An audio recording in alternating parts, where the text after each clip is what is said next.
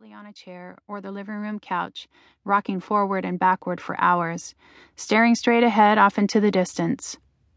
Behind Audrey, my brother Matt, a rambunctious 8-year-old with strawberry blonde hair parted down the middle, dragged our one hard-shelled suitcase across the muddy floor. Luke and I carried our clothes in plastic bags. Even at 7, Luke looked like my father, with a strong, square jaw, perfectly straight teeth, and a wide smile. Mom said Luke was developmentally delayed, but unlike Audrey, he was quiet and predictable, full of smiles and softness. Families with cinnamon-colored skin gave us quizzical looks as we shuffled by, especially the mothers, who tittered to each other in Spanish, their thick black hair pulled tightly into ponytails. I couldn't help but stare right back at their bright red lipstick, thick black eyeliner, stockings, and high heels, and at the men in white straw cowboy hats, their silver belt buckles cinching tight jeans that always led down to fancy boots. "Hang on tight, sis," Mom said as I gripped the waistband of her polyester pants. She looked down and smiled.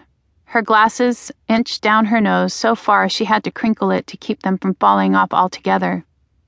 "I see an open seat where we can all sit down." She led us to a nondescript bank of green plastic chairs. "You kids stay put," she commanded and handed Aaron off to Matt. "I've got to call Maudie's store before we leave." Maudie's was LeBaron's general store. Maudie sold snack foods, paletas, and soft drinks out of room built off the front of her house.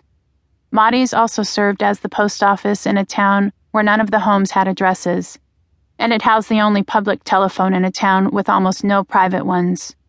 You could call Maudie's from anywhere and leave a message for anyone in town.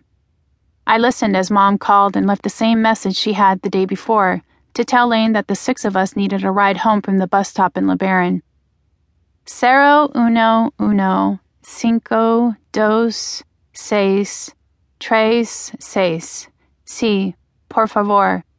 Gracias, Mom said in her thick American accent as she winked and smiled at us. Mom never learned to speak Spanish well. I sometimes thought she was only pretending that she didn't speak Spanish so that she wouldn't have to talk to Alejandra, Lane's first wife, who was Mexican and barely spoke English. Mom left him a message and rushed back to tell us that we needed to head outside to get in line for the bus.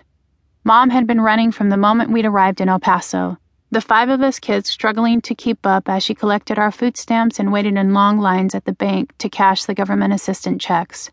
But as soon as we stepped out into the wet December weather, Mom stopped us, transfixed by a refrigerator-sized cardboard box on the sidewalk, open at both ends. What does she need that box for? I wondered. "Is someone sleeping inside there?" Mom called out to no one in particular. She stopped and squinted through her glasses to get a better look. She let go of Audrey's hand and tiptoed closer to the open flaps. Sure enough, there was a boy inside. He looked about 10 years old. Barefoot, no coat, no blankets, no pillow, nothing. We must have woken him. He bolted out from the box's other end. His t-shirt looked 3 sizes too small and was full of holes, and the cold had turned his lips dark purple. In Spanish, Mom asked the boy his name. He just stared at her motionless with fear, the way an animal might, the way Audrey sometimes did.